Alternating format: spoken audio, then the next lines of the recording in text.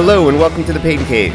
My name is Jay Friedman. I am your host, and I am very excited to be joined by a good friend of mine who is the executive director of Radio Kingston in Kingston, New York. He's formerly the program director at Radio Woodstock and has ties in the radio community going all the way back to 1970s and 80s in New York City. He is also an accomplished endurance athlete, ultra runner, and triathlete. Please welcome Jimmy Buff to the Peyton Cave. Jimmy, how's it going? Good, Jay. My radio life began in the mid-1980s. I know I feel a lot older these days, but I only heard about the 1970s from the people I learned radio from at WNEW. You look a lot older.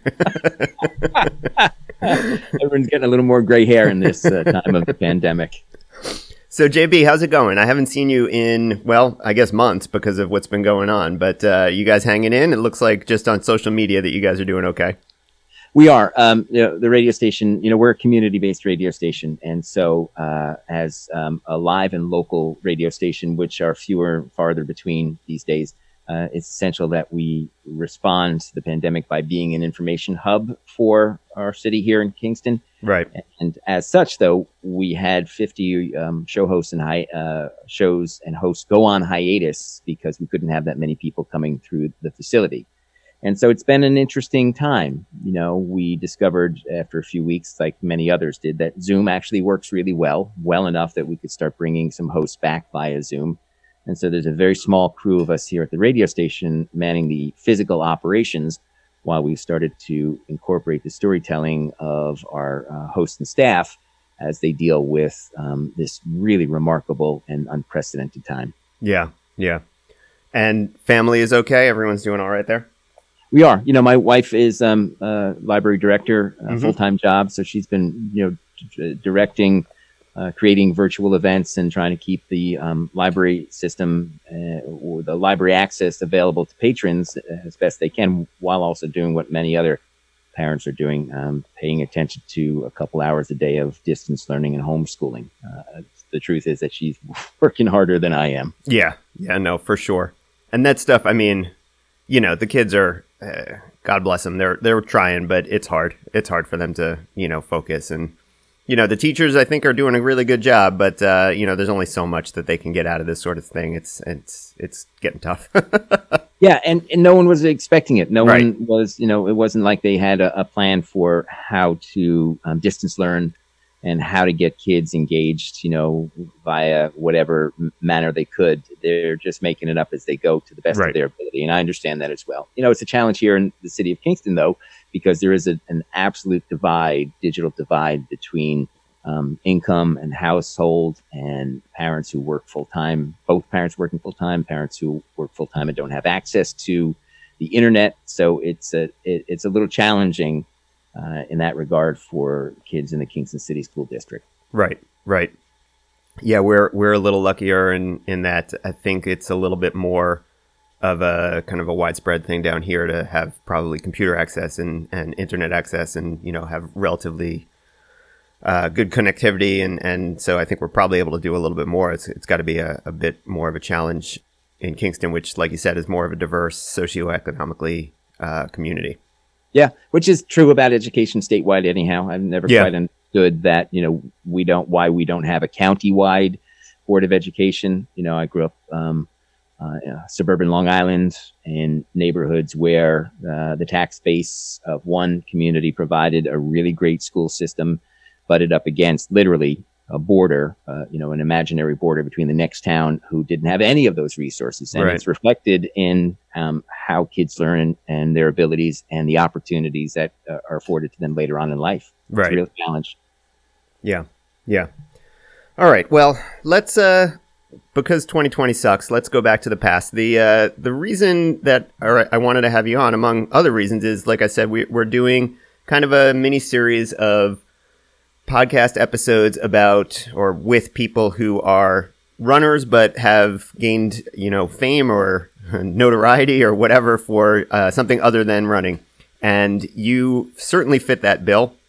You're an accomplished runner, but you have been a public personality for, decades now on the radio in both New York City and upstate. I wanted to go back to your formative days and learn about, because I've known you for quite some time, but I don't know that much about how you got into the radio business and what, just wanted maybe to hear some stories from, the days at NEW in the 80s and 90s when I was growing up and listening, as a New York suburban kid. I wasn't up probably early enough to hear you on the mornings too often, but I mean, NEW and K-Rock, those were my two stations when I was growing up. So how did you get into that as a business and what was it like? So, I grew up, as I noted, suburban Long Island. I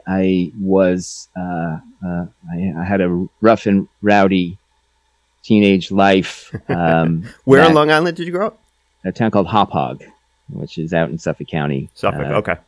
Not too far over the Suffolk County border with Nassau County, maybe 40 miles east of New York City. Okay. And, kind of smack dab in the middle of Long Island. Mm-hmm. It's one of those great Native American names. There are tons of towns on Long Island that have these Native American roots. And, growing up, I was, if you watch Dazed and Confused or Suburbia, that was my life growing up. I was the suburban kid hanging out with other suburban kids through the late 1960s into the early 70s. So which character in Dazed and Confused most aligned with your childhood experience? Not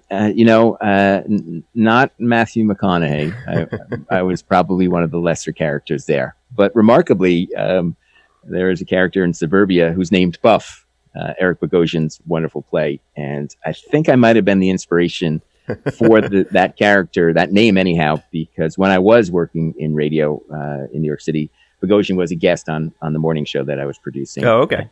And he was fascinated. That's what people just called me, Buff. Right. Not Jimmy, not Jim, just Buff. And he was fascinated by that. And his play and then movie Suburbia came out a year or so later, and there was a character named Buff in it. So who knows? But it was a time of sort of this. If you've ever read or seen Rick Moody's Ice Storm, the Ice Storm book or film, there was this time in Suburbia in that area where parents really just weren't paying attention. When mothers and wives were going back to work full time. Women's rights and liberation (ERA) was a thing, and there was just this. No one was really paying attention. And I came from a particularly typical suburban dysfunctional family. And by the time I was, 12 or 13, I was making mischief. I wasn't a master criminal, but I was getting in trouble. And I shifted in my early teens, mid-teens, from being a straight on student athlete, which I was growing up. I was a good student. I was a good athlete. I was a wrestler. I played on the soccer team. And by the time I was in my mid-teens, I was just sort of getting messy. And by the time I was 18, halfway through my senior year of high school, I decided that I didn't want to finish. I'd had enough. Mm-hmm. The degree, I'm watching all these kids in 2020 not have a graduation, and it just didn't seem like a big thing to me then. And so I said, you know what, I'm going to drop out and I'm just going to go to work. And by the way, I do know it's a big thing for graduation to mark that moment in your life. Right. But I dropped out of high school and went to work in a cigarettes and candy warehouse. Hauppauge has one of the great distinctions. It is I think it's the largest industrial park in the United States right now. Oh, wow. 50,000 people a day came in to these, one story. And I'm not talking heavy industry. I'm talking about, electronics and things like that. Right. 50,000 people a day came into the industrial park and then left to go to the surrounding towns. So really blue collar, obviously. Yeah. Well, there was a lot of computer stuff starting. So there was some blue collar, of course, the workers, and then there was the executives. But it gave an extraordinary tax incentive to people who lived in that area. The taxes were very, very low as a result of the industrial park. But it also provided opportunity for a lot of kids to get their first jobs. I started working in some of those factories when I was 16, part-time for minimum wage, just because the opportunity was there, and it seemed better than delivering newspapers or cutting lawns, two things that I had done when I was younger. And once I was old enough to work, I figured, okay, well, I'll go to work. And then, I just wasn't having authority too much in my senior year of high school and said, all right, I'm out. I'm going to go work full time. And I did that for a couple of years and, was getting messier and messier and messier in my life. So I did. And we can note this at the outset that, I've been clean and sober for almost 35 years now. But I did what people in recovery circles call a geographic. I moved back to New York City and moved in with my grandfather, which is where I was born in Forest Hills in Queens. And I moved in with my grandfather in Forest Hills, thinking that a change of scenery might change my bad luck. And it didn't really. But it did give me the opportunity eventually to go to a broadcasting school. I was always a big fan of music and was really particular about the radio stations that I loved. There's a great radio station in New Haven, Connecticut called WPLR. They were as progressive as WNEW-FM was in its day, but New Haven across the Long Island Sound to Hop Hog was maybe 18 miles as the crow flies, right? Whereas New York City to where I lived was 45 miles, and the signal wasn't that great for New York City radio stations. But man, WPLR used to come in beautifully, and they had a great guy at night, DJ named Stone Man. And I was just fascinated with it. I didn't, a lot of my radio colleagues talk about being fascinated with radio from the time they were kids. I listened to the radio from the time I was a kid and I was totally into music, but it didn't occur to me as something I could do until I picked up, and I kid you not, a matchbook that had on the cover an opportunity to go to a place called the Center for Media Arts in New York City. And so that's what I did. I signed up. They made the financial aid application really easy. And I found myself in a program to learn media production, including radio. And it was maybe a 9-month-long program.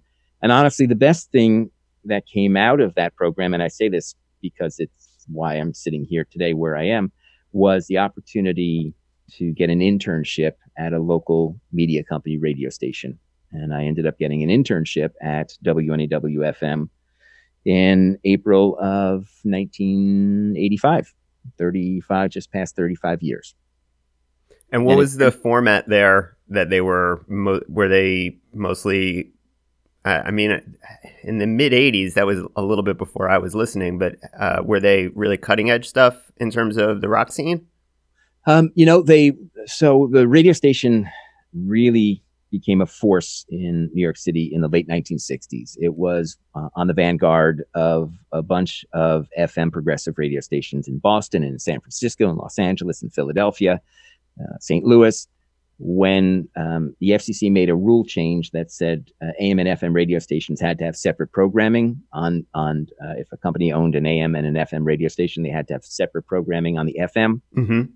The opportunity for essentially what we now know as college radio began, and the FM band was given to the kind of progressive hippie college radio type people. Right. And they created this thing that 5 or 6 years later had quantifiable numbers, audience, that then got the attention of their owners, who then started to format it. So there was this golden era of FM progressive radio from like 1967 maybe through the mid to late 1970s. And then, as happens, it started to be packaged in a slicker format, and ratings, advertising money to be made, etc. Yeah, and the more lower common denominator factor when it came to music, less adventurous, started to kick in. Right. When I got there in 1985, the legendary disc jockeys who had started the format in the late 60s, the Scott Muni's, the Dave Hermans, the people like that, had pretty much settled into a different form. They weren't really fighting for the new artists. Like, these are the people, like Scott Muni was there when the Beatles landed, Right. And they had these friendships and relationships with, there's a fellow, Richard Neer, who is still on the air in New York City at WFAN. But Richard Neer knew Bruce Springsteen before, anyone had ever heard of him. And, Bruce used to call him, Richard would do the late night show, and Bruce used to call him on the air, and they would have these, long philosophical conversations off the air while the music was playing. And that's the kind of people, who had populated and who had created the format. But by the mid 1980s, they were really well known, and they were big personalities, and they were getting paid really well. So the desire to rattle the status quo wasn't there anymore. But in some way, right. But like you said, they were they determined what got played. I mean, to more of an extent than before things were heavily formatted, like you're saying. It was a lot of who did they listen to, and how did they find new artists, and if the artist could establish a relationship with a well-known disc jockey, then that was how they got play before the record companies had really kind of figured out exactly how to do that, right? Without a doubt, that's and they had the opportunity to come in and create a radio show that incorporated a whole bunch of different genres of music, and to introduce people to new artists that no one heard of, to champion new artists, and that had all pretty much gone by the wayside by the mid 1980s. It was heavily programmed, it was corporately consulted, but the illusion on the outside was that it was still hanging on to this progressive past. So it was a little confusing to me when I got there at the time, but I was so excited to be in radio that didn't become an issue for me for several years down the road, when we would discover a great new artist or a new song that came into the radio station, and the program director would say, yeah, we can't play that. And I would be like, why not? Well, it doesn't test well with the audience or whatever. And I thought, wow, yeah, this is weird. Yeah. The thing that really happened for me at my time at WNEW-FM, which was probably 7 years, I guess, was that I did learn how to do radio, and I did learn how to do a particular type of radio from the people who invented it. And I often say that that's like learning the Bible from the people who wrote it. We're not talking about generations down the road and following. This is what they did, and they would regale me with stories of what it was like. A friend of mine there used to say, the 60s, Buff, you should have been there. and I kind of felt like I should have. But I was exposed to a level of broadcasting and excellence and preparation that is with me to this day. So how long were you at NEW? Yeah, just about 7 years. And then you made the move upstate to Radio Woodstock at that point? Not quite. Okay. What happened was I was working on the morning show, and the host took a job at the competitor at K-Rock. And when he left, the four of us who were on the morning show supporting him behind. He wasn't going to be doing the morning show because they had this fella named Howard Stern doing the mornings over there. So, I remember that for sure. Yeah. And a few months after he left, they decided that they were going to replace the morning show, that host, with someone else, and that the four of us weren't needed any longer. Me as producer, some news people, a sports guy. One of my oldest and dearest friends to this day is a fella named Kurt Chaplin. Most notably, he was the hallway reporter in the People's Court, on the People's Court for about a dozen years or more. But at that time, when we left WNEW-FM, we had been working on an idea to create a different radio program, and an idea to actually try and counter program Howard Stern, which up until that point, no one had been able to do. He would come in he did it in New York City, but he did it in all the markets that he ended up in. He would come in and he would just dominate, take over. And no one knew what to do about it. Right. So we had this idea, that we were going to counter program Howard Stern. And when we left WNEW-FM, we still had that idea, and we just wanted, we pitched it to some other radio stations in New York, and they weren't really that interested. So we found a radio station that had studios in Chinatown, that had a transmitter in Midtown Manhattan that wasn't the Empire State Building. It had a good signal. It wasn't, a 50,000 watt signal, but it was a good signal, covered New York City. And we raised investment money, and we put on our own morning show for a year called Radio Free New York. Oh, yeah. I have heard of it. I don't specifically remember listening, but that was kind of a legendary show for a little while. Yep, we lasted a little over a year, and in that year, we played almost exclusively new music, a lot of unsigned music. We were really dedicated to the musical spirit that WNEW-FM used to have in the late 60s, early 70s. We actually used to be on the air saying we were doing WNEW-FM's morning show, just not there. Did not endear me well to my my former colleagues, some of whom I think probably still have a resentment to this day about that. And at the same time, we picked a fight with Howard Stern. How, in what way? Like calling him out on the air? Yeah, we were very vocal about some of the things that we thought were really problematic about how he was operating and the people he was hurting and the manner that he was, that character that he was. And at the same time, we were also pointing out that, when he was playing 12 and 14-minute commercial breaks, which he would do, right? Right. You listened, he would talk for 2 hours and then he would take a really long commercial break. And we would tell people that when Howard was in a really long commercial break to tune to us. And we would play you at least two dynamite new songs that you'd never heard of from artists you might have never heard of before. And that's what the counter programming was. We realized we would never beat him, but if we could be second or third to him, then we could get enough advertising money to support the money we were paying to be on the air. So as you're broadcasting the show, somebody is monitoring what he's doing so that when he goes to commercial? Yeah, and we also would tell people when he was out of commercial and send them back to him.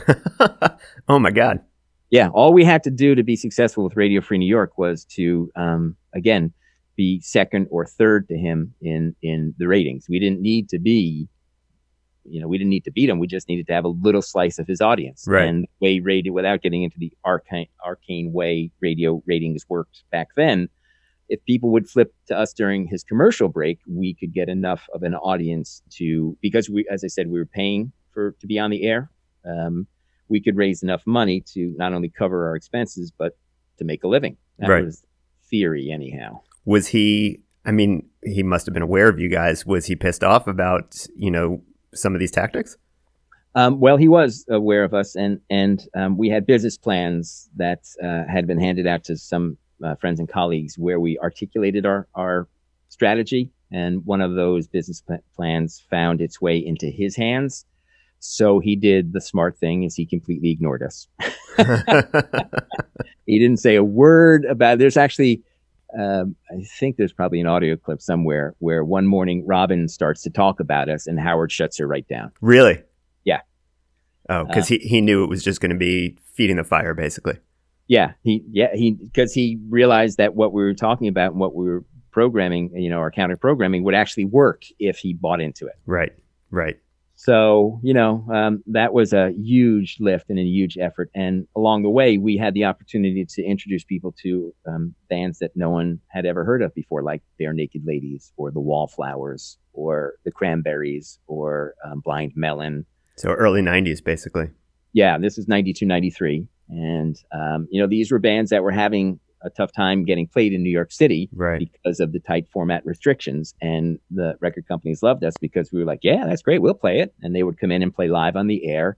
And so we had this kind of dual personality. We were championing new artists and unsigned artists. And at the same time, again, trying to pick a fight with Howard Stern. That first Blind Melon album was one of my all-time favorites. Such a great record. Oh, God. And, I bumped into Shannon Hoon. We'll jump ahead a little bit. I ended up in Woodstock after Radio Free New York at WDST. And at Woodstock 94, I bumped into Shannon Hoon, the late great singer of the band. Right. And he was like, oh, yeah, I remember your show. We played in like Chinatown, right? Yeah, at there 8 you go. o'clock in the morning. And I was like, yep, that was us. So you were, but you were up here. You were at Radio Woodstock by the time Woodstock 94 rolled around then. Yeah. So Radio Free New York crashed and burned in late summer 93. By November of 93, I had moved north to Woodstock. I had crossed paths with the new owner, Gary Chetkoff, who he's just celebrated, I think, 27 years of owning the radio station. But he had left New York City. He had been a corporate lawyer for someone who owned radio stations in New York, including a former owner of WNEW-FM. And I had crossed paths with him a couple of times in New York City. And I was just looking for something to do. My marriage had ended in that year of Radio Free New York. Bunch of life changes. I thought, let me get out of town and go north to the Catskill Mountains and see what it's about. So I came to WDST in late 1993. And stayed for a little over a year. I did not get the Catskill Mountain lifestyle. I made some friends. It was an interesting year, but I felt like I got to get back to New York City. And So it wasn't for you originally? No, no. I went back to New York in early 1995. By April of 1995, I was actually working at K-Rock. Okay. Doing the afternoon show with the former host of the morning show, WNAW-FM, friend and mentor, Dave Herman, hosted that show. Sure. And, I was there for a couple months and got a call one afternoon from the program director who said, "Did you hear Howard this morning?" And I said, "Nope." And he said, "Oh, he just remembered who you are." I said, "Oh." He said, "How do you feel about going on his show tomorrow?" And I said, "Is there really a choice?" He said, "Nope." So the next morning I went on the Howard Stern show. Oh my God. And he did his thing with me. It was an interesting time. I sat down in that studio across the desk from him and I looked at him and he immediately couldn't meet my gaze. He just couldn't look back at me and I immediately relaxed. The challenge in being on the Howard Stern show is that there was like 6 of them.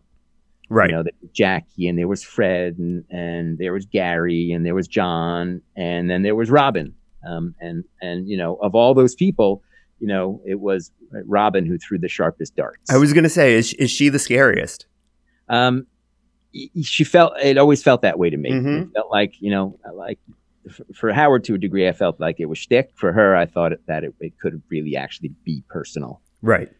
And, at some point I think I said to him during the interview, if you had paid this much attention to us when we were on the air, we might have been successful. But, I ended up, apologizing and doing the thing. And, and he was great. And he was really funny because K-Rock was classic rock at that time. And he knew that I was not a classic rock format person. I wanted to play music. I wanted to play all the good, new, exciting music that we could. But I was desperate to get back to New York. So I took this job and he said, "Yeah, enjoy the afternoon. Enjoy playing. Enjoy your 2 CD." How did he say it? He said, "Oh, that studio in the afternoon, it's like a jail cell with 2 CD players. Enjoy playing Smoke on the Water." Oh, man. And then I left, when I got off the air that morning, he sent Gary to my office and said, "Hey, Howard just wants you to know everything's cool and, you're cool and everything." And I realized then that, he needed some material and it was me that day. And, he needed to fill 40 minutes or whatever. Yeah, I once heard him on the air with his wife after he'd been talking about a fight they had the night before. And so Allison called in and she said, "Why do you have to talk about this stuff on the air?" And he said, "Honey, dearest, sweetheart, love of my life." Of course, it wasn't true. "Love of my life. I've got 40 hours of live radio to do a week. I have to talk about something." So, and it was interesting because a lot of what I said about him at the time was actually rooted in real feelings. I thought that he was hurtful. I thought that he was living out, childhood trauma and taking advantage of people. And that's a position that he's actually circled around to in recent years. He's acknowledged that he hurt people and that he's apologetic at some of the behaviors that he had in his early career. Now, I think some of them are still there. I think it's amazing to me. I don't think that's ever going to go away. Yeah. I mean, he's done what Michael Corleone couldn't do. He's gone legit. I thought it was remarkable to see Hillary Clinton on his Sirius XM show sitting beneath a giant blow up of Howard's latest book, Howard Stern Comes Again. But he's become, there's a lack of, it's almost a little bit like American history. There's a lack of attention paid to his origin by a lot of people. They just see a guy who is really famous and has this platform and they're willing to go on his show and be part of it. Right. But, right. I don't know how political we get in this podcast, but we can get as political as you want. When Donald Trump first started running for president, and people thought he's got no chance to win, I was like, oh, he's got a chance to win because he and Howard Stern are cut from the same cloth. In their ability to articulate someone's vulnerable place, to label it, to make it a thing, to exploit it. I mean, it is right. It is. I would call it a talent if it wasn't destructive in nature, but it is an ability. Yeah. That I've seen in only a handful of people, and both of them have it. And I thought that, he's got a chance because we're, in reality show America TV land, and they wanted to see a show, and Donald Trump was going to give them a show, and he was really good at it, just like Howard was. Yeah. Do you see that, not to go off on a tangent, but do you see that having changed now in the kind of pandemic universe that we're living in? No. Yeah. No, I don't think, he's got his solid base of supporters. It's funny, last week, Howard Stern said, he kind of said that I won't say he went off on Trump, but he did point out that Trump supporters that Trump himself doesn't like his own supporters. Oh, sure. That he would never have them to Mar-a-Lago for dinner. Right. And I thought that's the same thing about Howard's listeners. Howard would never have those people in his life. And there's a crossover in that audience. Now, I have a lot of good liberal friends who say, oh, he's this amazing interviewer. He's a good interviewer, but it's the stuff around it that is still problematic. Right. And, he lived Me Too in public for 20 years. Right. No, for sure. And much like Trump. And I think, like you said, in their candid moments, either, publicly or not publicly, they would both admit that most of what they do is shtick or an act. But like you said, for Stern, part of the problematic stuff is that it's rooted in at least some degree of hurtfulness. And for Trump, part of the problem is that he's the fucking president of the United States. And, regardless of what's shtick and what's not, it's all terrible for any number of millions of people. They're both still really invested in moving the audience meter. Yeah. They will move the audience meter in whatever manner they can, right, because it fulfills an unfulfilled need in both of them. And I think that's true to this day. And I think that for Howard particularly, he's landed in this place again of legitimacy, which probably is a big surprise to him as anyone else. But he still needs that attention. He still needs to feel that vitality that comes back from an audience adoring what he does. And he's just found a different way of moving the audience meter in recent years, where I don't think the president has. I think he's going to play to that lowest common denominator just because he needs that feedback. Right. Yeah. So you were back at K-Rock for a while, and how long were you there before you made the move upstate full time? So I'm at K-Rock. They're a classic rock station. I'm there for a little over a year, and they decide they're going to change formats to alternative, what was then called alternative. I never quite. So that would have been late 90s then. They switched in 97. Yeah. Would be my guess. Yeah, that sounds about right. Yeah, early 97 is when they made the format switch. And, I didn't want to do what their version of alternative was going to be, which was going to be a super tight playlist, and they were going to play it over and over. It was going to be a top 40 version of alternative. And I never actually even caught into that term, because alternative to what? Right. Right. What's a top 40 alternative? That's a contradiction just by itself. Yeah, well, so that refers to actually the type of rotation. They would play, like, I remember Champagne Supernova or Glycerin from Bush, or the songs that were popular at the time. They would play them like 8 times a day. Oh, Champagne Supernova was a good song. Yeah, but after the 7th time, and keep in mind that for every extra time it was played, there was one other extraordinary artist that they weren't going to play. Exactly. All this great music on the shelf that wasn't going to make it into rotation for a myriad of reasons, including the fact that, music was tested and, audience tested and focus group tested, and they weren't going to play anything that was going to upset anyone's sensibilities. They were going to go right down the middle. Right. It's a strategy, and one that worked for a company that a 10th of a rating point could mean $100,000. Wow. Yeah. And again, it's an arcane world. The world of radio ratings has changed in 20 years, but they're still playing that game. New York City has 70 radio stations, I think, some huge number. It should have the most exciting radio in the world, and it's got the most boring. Yeah. I'm getting flashbacks to Almost Famous, where Philip Seymour Hoffman as Lester Bangs is telling Patrick Fugit, the war is over, they won. Yeah, you missed it. You missed it. Which is where I actually ended up when I was starting in 1985. That was me. I was that idealistic kid.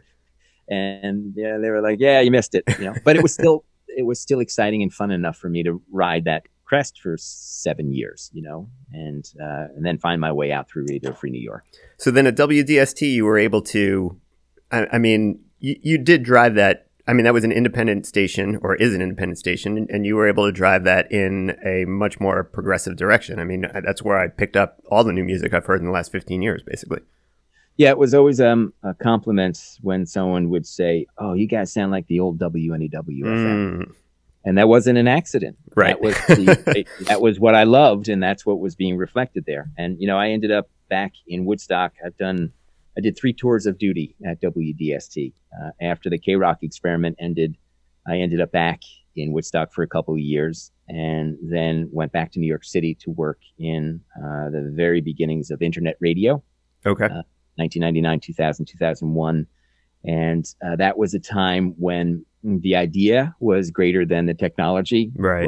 The accessibility, most people had dial-up in 99, 2000, and it was hard to stream, and there weren't apps and there weren't smartphones.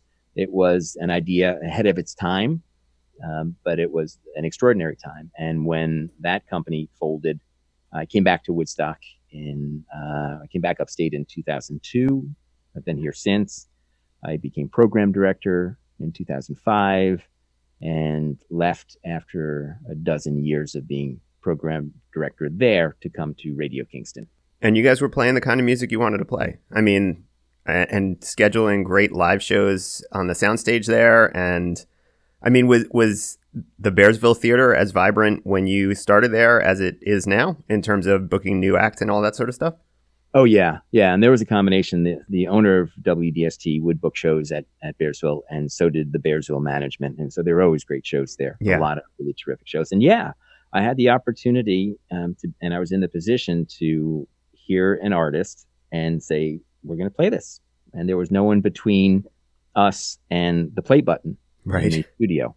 And, when I was handed a 5-song demo CD of a band called the Felice Brothers, who were from the town I was living in, Palinville.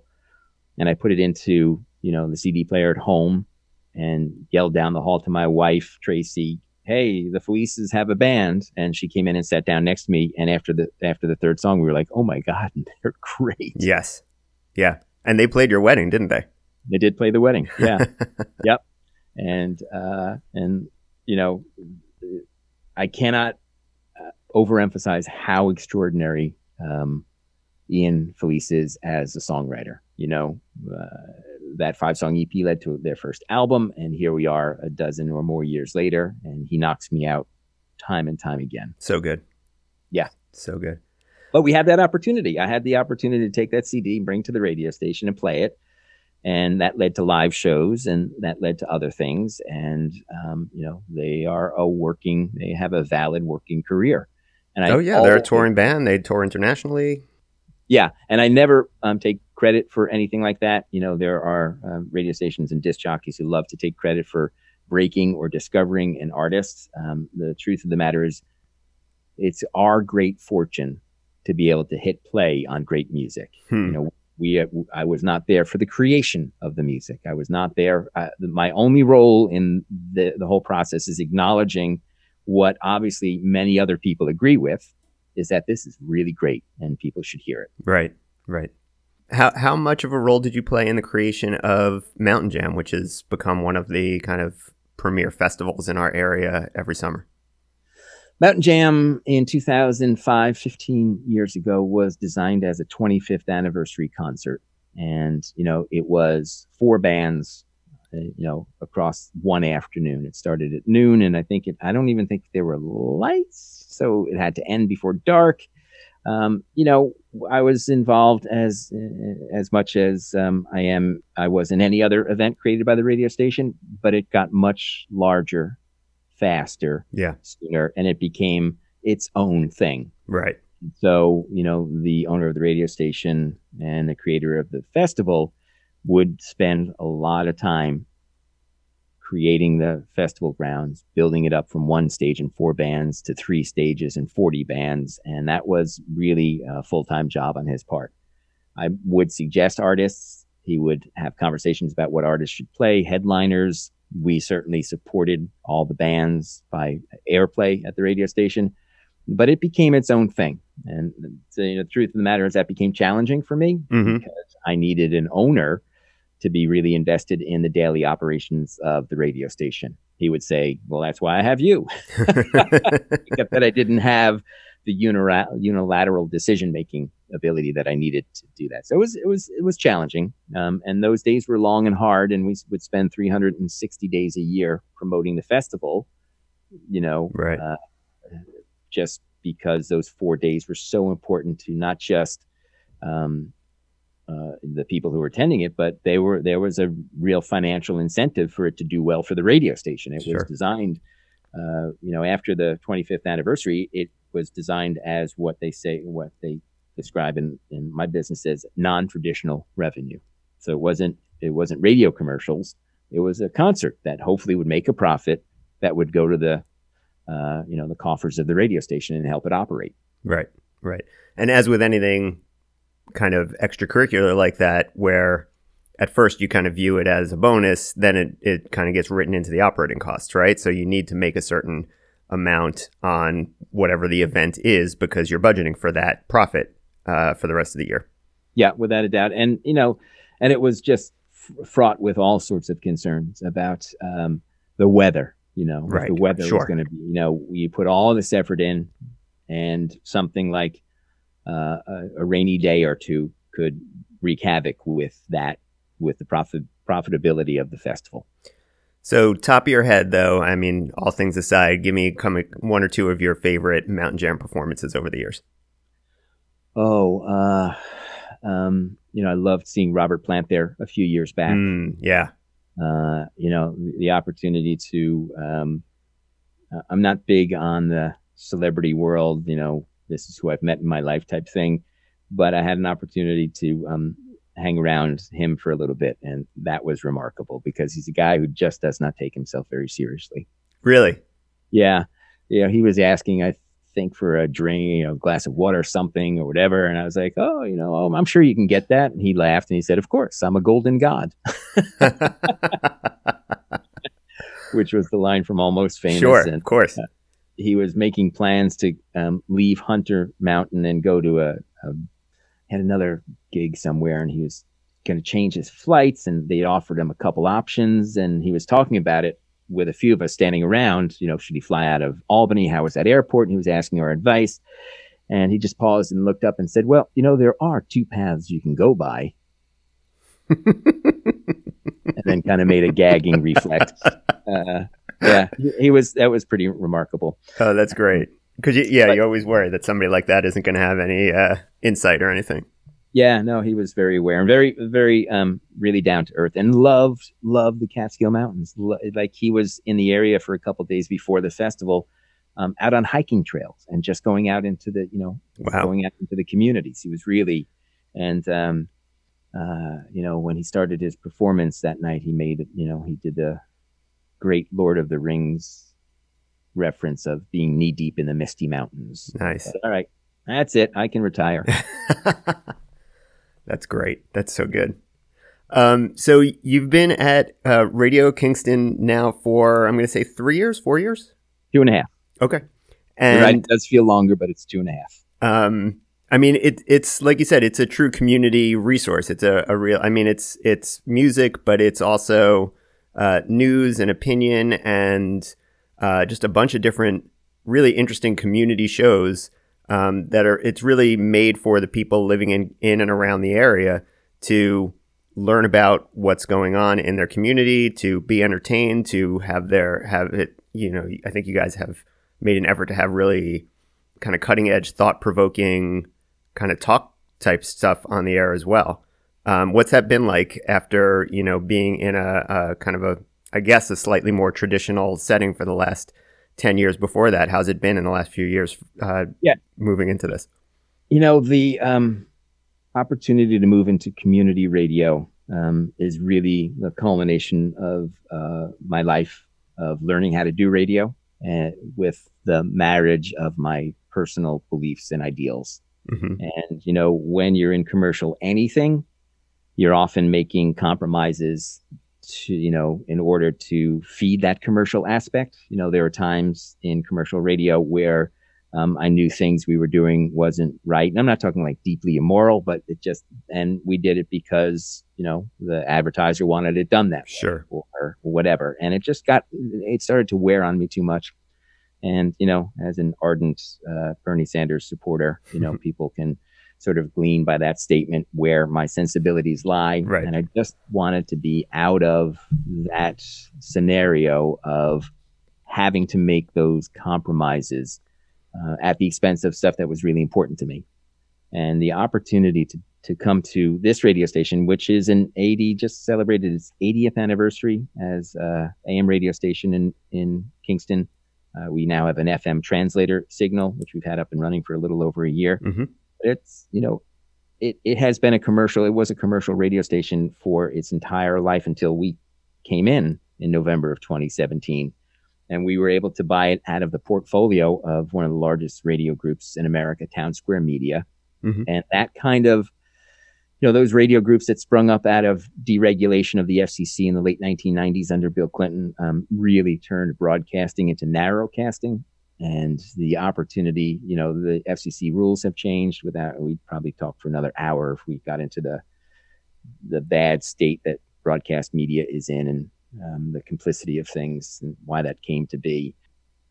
So anyhow, yes, we were able to get this radio station from Town Square Media and take it non-commercial, which was remarkable. When we took over, there was maybe a third of the programming was local, held down by Warren Lawrence, who's been at the radio station for 47 years now. If I go through the list of people, like we've got a sports guy, Dan Reinhardt, who's been here for 50 plus years. And we've got a bunch of other shows and hosts who've been here for well over 35 years. It's just insane. Having one person like that at your radio station would be amazing, but having a half a dozen, unheard of in America. But they held down the local aspect, but 2/3 of the radio programming was syndicated from out of Westwood One, radio syndicator. It had this vague illusion of being local, but it wasn't. And, we opened up the platform to people who didn't have an access to media before in Kingston. So, our slogan, if you will, is many voices, one community. And when we came in, it was 18 white guys and one white woman who were performing, who were providing the content. It doesn't look like that anymore. No. There are the representation of the vast and diverse community of Kingston is on the air. We have certainly more work to do in that regard, but it was our desire to use this broadcast live local medium to allow this community to talk to itself, to hear itself, to work out and resolve issues that affect the community if possible. And it's been just a dream come true. It's a challenge. As I said, we've got 50 shows and 50 show hosts or more.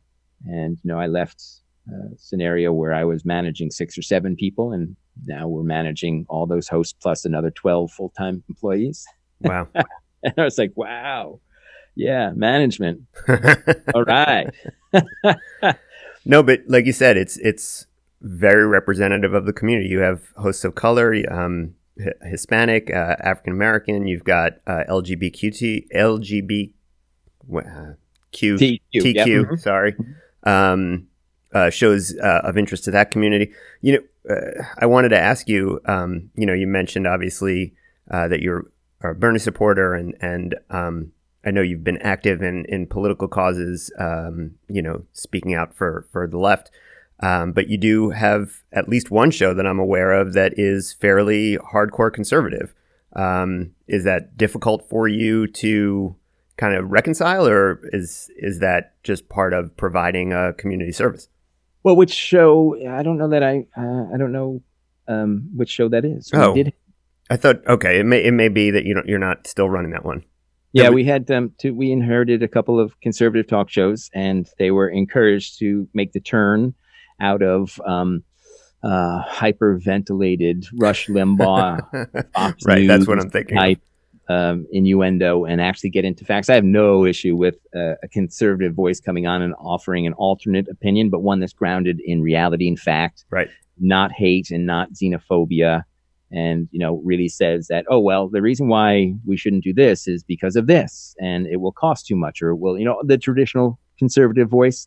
Sure. But we didn't, those two shows didn't have that, and they were given opportunity to come around, and they just couldn't break the mold that they were in. And that was disappointing. And we're not opposed to having those voices back, certainly, but it has to fall out of the kind of division that comes from right-wing rhetoric. And it's tough. It's Rush Limbaugh is not helping the circumstance, No, it seems hard to find a rational, viewpoint. I shouldn't say that, but it seems hard to find a public-facing viewpoint that is going to, at least, like you said, come from a place of fact and not just blind rhetoric. Yeah.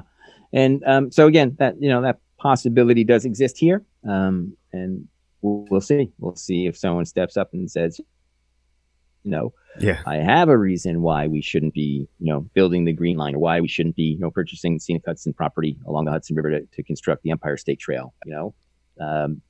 Sure, lay that out, but don't build it around sanctuary city nonsense and things like that. Right. Don't, yeah. Well, before we get going, I do want to talk a little bit about running, because this is nominally a running show. And you had mentioned earlier on that you've been sober for almost 35 years now, which I guess would line up about the time you started in radio. But, we do talk from time to time on this show about the kind of the marriage or the overlap of folks who have struggled with addiction and folks who then get into endurance sports and ultra running and that sort of thing. And in some unfortunate cases go the other way. Tell me a little bit about your struggles with addiction and how you kind of came through the other side and how running kind of dovetailed with that. Yeah, it's funny. Those three things coincide not by accident. I was interning for 6 months or so at WNAW-FM. I'd actually gotten paid. My first paycheck in radio came about 4 months into that opportunity, when I was hired to come into the radio station on a Sunday afternoon and record on reel-to-reel tape the audio feed of Live Aid, the big benefit concert back in the Really? day. Yeah, that was 85, right? Yeah. And so I recorded, and my job was to track with a timer where certain songs were performed by certain artists. So the morning show could come in on Monday morning and play them back, find them really easy, cue them up and play them back for the Monday morning audience. And that was my first paycheck in radio. And I was, I don't know, maybe 4 months. That was August. So yeah, not 4 months in.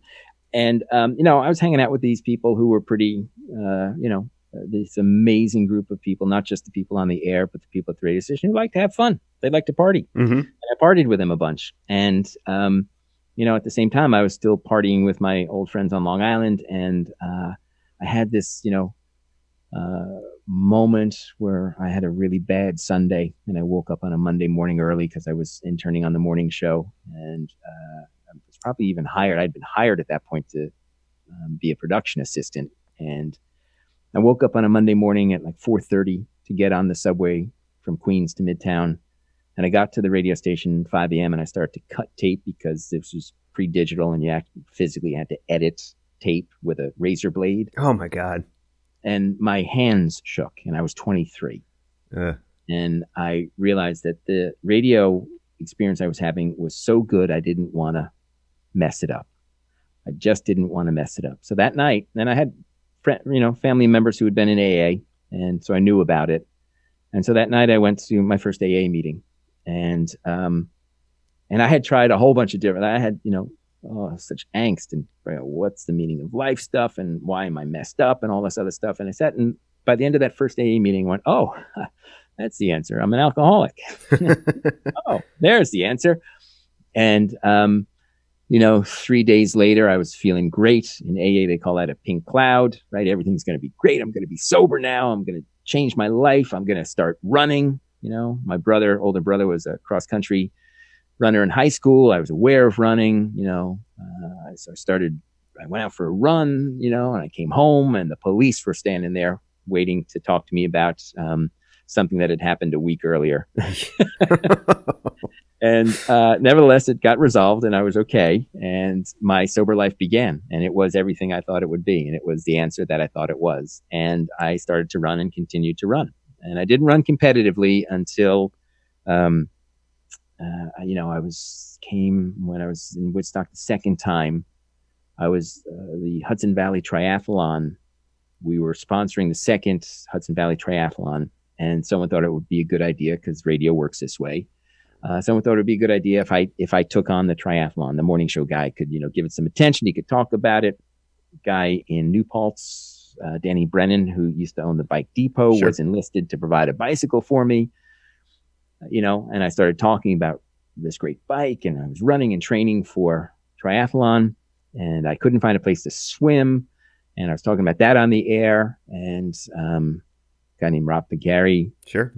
great, wonderful human being, and Mike Halstead heard about it, and they said, yeah, come join us. We swim at Williams Lake Monday, Wednesday, Friday. And night before this half Ironman, I didn't start small. I started my first race was a half Ironman.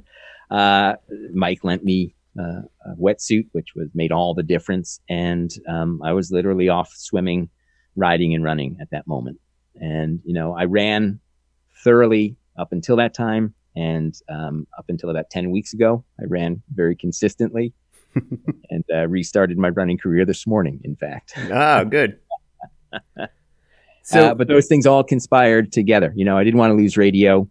I was feeling good about life, and I wanted to really do something that supported that. So I started running. And so the time frame of those three being in that circle is not an accident. Right. Now, prior to that time, had you considered your drinking a problem, or was it just something fun that you did? Yeah, no, I knew it was an issue. You did. I always thought it was more of an issue for other people than it was for me, girlfriends and parents and, employers and stuff. But yeah, I had a sneaking suspicion, and it wasn't just that, there were a variety of different drugs involved. I think I probably would have been out there drinking a lot longer if I hadn't been, abusing cocaine at the same time. But it brought me to my knees, and, emotionally and spiritually. And I just thought, if I don't make this jump here, I might miss this opportunity. And so I'm really fortunate that's been the case for all these years. Now, how do you view obviously the running and eventually triathlons and everything else? I mean, it came about not necessarily fortuitously, but, at a similar time when you, like you said, you wanted to make positive changes. But is there an aspect of it that you feel, what does it give you that is there something, I should say, that it gives you that is similar to what you needed from drinking or drugs or something like that? Like, I'm trying to, because it is such a well-known occurrence that people who have kind of gone through addiction and come out on the other side get into endurance sports. I'm just wondering if there's something inherent about it that matches up with that personality per se. Yeah, that idea of the addictive personality that you yeah, I don't know if I necessarily buy into that for sure, but is that really like the thing? It's just like this is something else to focus that same sort of energy on. Yeah, I don't think I necessarily buy into that as well. I'm sure there are cases of that, but for me, probably the answer was endorphins. Mm-hmm. When I started doing these things, there was a sense of achievement. Like the first time I got my first article published. Mm-hmm. Or, there was just a sense of achievement of training for something and then doing it that gave me a sense of validation that I had been chasing probably. Through my addiction, I was just trying to find a place where I could be me and be okay and feel okay being me. And right. That discomfort for so many years is what led me to drinks and drugs. And, when I started to put an effort into training, it was like, oh, I'm doing this thing and, I'm doing it with a great group of people. And at the end of the day, when I finish a hard workout, there is a sense of well-being that I haven't felt before. And that was solid and didn't lead to a hangover. Right. Sore legs or something, but not like the other. What is your favorite race or favorite event that you've participated in? Oh, the escarpment's right up there. Yeah. It is, because it's such an epic journey. It's, I want to say it's only 40K. It's only 18 miles, right? Yep. But it is, it is across some extraordinarily rough Catskills terrain. It's beautiful when you're out there. You are tried and tested any number of times in any number of different ways. And it's the one race that I just particularly love. But I love the variety of things like that. Like, for instance, the SOS, which I haven't done in 15 years. What an extraordinary experience to be able to run, ride, and swim, but in the order that it's laid out and in the place that it takes place. Mm-hmm. Just amazing. The beauty of the SOS, I mean, among other things, the scenery and the community and everything else, but just the way that it basically just takes its cues from what the natural landscape has given you. It's basically, here's a lake, here's a lake, here's a lake. How are we going to link those up? Oh, it makes perfect sense. It's just, it fits perfectly into the landscape. And that's what I love the most about that race. Yeah. And it feels epic when you're doing it, Yeah. And I'm a fan of those kind of point to point races. And, I've never done a standalone road marathon. I've done road marathons as part of an Ironman a couple times, but I've never actually just done I've done trail marathons. I've done ultras on trails, but I've never actually done a standalone road marathon. And, to a degree, there's not a lot of attraction for me in that regard. It's the experience of the entire cumulative experience of the things that really drive me for my favorite events. Yeah. Yeah. I would say, I mean, Boston and New York for, a couple of different reasons. I think, the history, I mean, certainly New York for me growing up near the city, and for you growing up near and in the city, I think as a point-to-point road marathon, the way that the community responds to that race and just, you hit all the different neighborhoods and everything else, I think you would get something special out of that. And Boston, because of, again, like you said, point-to-point nature, the history of it, just the thousands and thousands of great runners who have run it over the years. I mean, it's been going on for over 100 years, and you know all the landmarks and everything else. And again, another one where the whole community, the whole city shuts down, the whole region really shuts down and comes out for basically this big party. Those are two that would be worth doing. Beyond that, I kind of agree. It's, I'd rather be on the trails. Yeah, and I think you're right, because I did the inaugural New York City Triathlon back in 2001, mm-hmm. and it was an amazing experience to swim in the Hudson, to ride up the closed Henry Hudson Parkway, mm-hmm. and then to run from 72nd from Morningside Park into Central Park to the finish line. That was I have to say, running across 57th Street in a Speedo was compelling. But it was because I love that city. I lived and worked there for a long time, and I just have such an affinity for that. But yeah, so I can hear that about Boston and New York. Yeah, yeah. Buff, before I let you go, we have to play the game that I play with all of my guests. Now, many of my guests who are younger than me, or why don't we say less cultured, do not remember the great radio show Desert Island Discs, but I know that you do. Oh, yeah, sure. Yeah, so we're going to play a game called Desert Island Picks, where I'm going to send you to a desert island for a year, and you are going to bring with you one book, one album, one food, and normally we say one beer, but I'm just going to allow you one beverage to go to a desert island for 1 year. What are your desert island picks?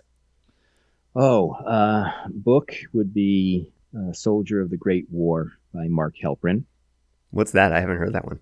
It's a remarkable story. Helprin's probably most famous for a book he wrote in the mid-'80s called A Winter's Tale. Okay. High up on my list as well. It's kind of sort of a metaphysical ending that sort of leaves me a little, But A Soldier of the Great War is an amazing story of a veteran of World War I who is in his 70s, and he's on his way to visit his sister in Italy, where he's an Italian, and he meets up with a young Italian farm boy, and they get into some trouble and they get kicked off the bus. And I guess this takes place in The story bounces back and forth, but in the present time is like in the 1970s. And along the way, he tells the boy his life story, which begins in Rome as the son of privilege and takes him through the horrors of World War I and involves extraordinarily beautiful writing from Halpern, who's just this amazing writer. Just beautiful. And it's an adventure story, and there are things in there that, feel incredibly amazing to me and I feel like I want to go to Crete and run the trails there because of portion of or Sicily, but he's just a beautiful writer, and the story just covers so many great topics, philosophical and otherwise. Album, man, that's, I would probably say Blood on the Tracks, Bob Dylan. Ah, so good. Yep. He's so good that he's got more than one masterwork, and that's certainly one of them. Yep. What was the beverage? One beverage. I would probably take coffee. Okay, perfect. And one food. Food. I would probably be some sort of pasta with meat sauce. Sure. Yeah, it's that or pizza. Those are the right answers. Yeah. Yeah. And that would hold me for a little while. Yeah, exactly. Buff, this was great. Thank you so much. Plug the radio station or anything else. Where radiokingston.org is our website. All our programming is archived. We have apps as well. We have a pretty strong Facebook presence. We're now doing shows by Zoom. And so most of our programming has returned. And if you're curious to check out, because a lot of what we talked about is specific to Kingston, but they're universal topics, Sure. that affect us all. So there's some amazing, amazing programming here. And I'm fortunate to work with the people who create it. That's awesome. Thank you so much, Buff. Say hi to everybody for me and stay safe, man. Likewise. Thanks everybody for listening, and until next time in the Pain Cave, keep putting one foot in front of the other. Broken down and beaten up, the years have been long and tough, but I'm not dead. Happy now just to spend some time with friends and have a roof above my head. I'm not jaded, just been faded, like a good old pair of jeans. Rusted like a proud old car that's drove a little too far and seen too much rain. But long ago, as a child, I look up at the night sky in wild wonderment. Then ride the bus and feel upset to think of all the years I'd have to go through there. I was still young. I was still young. I was still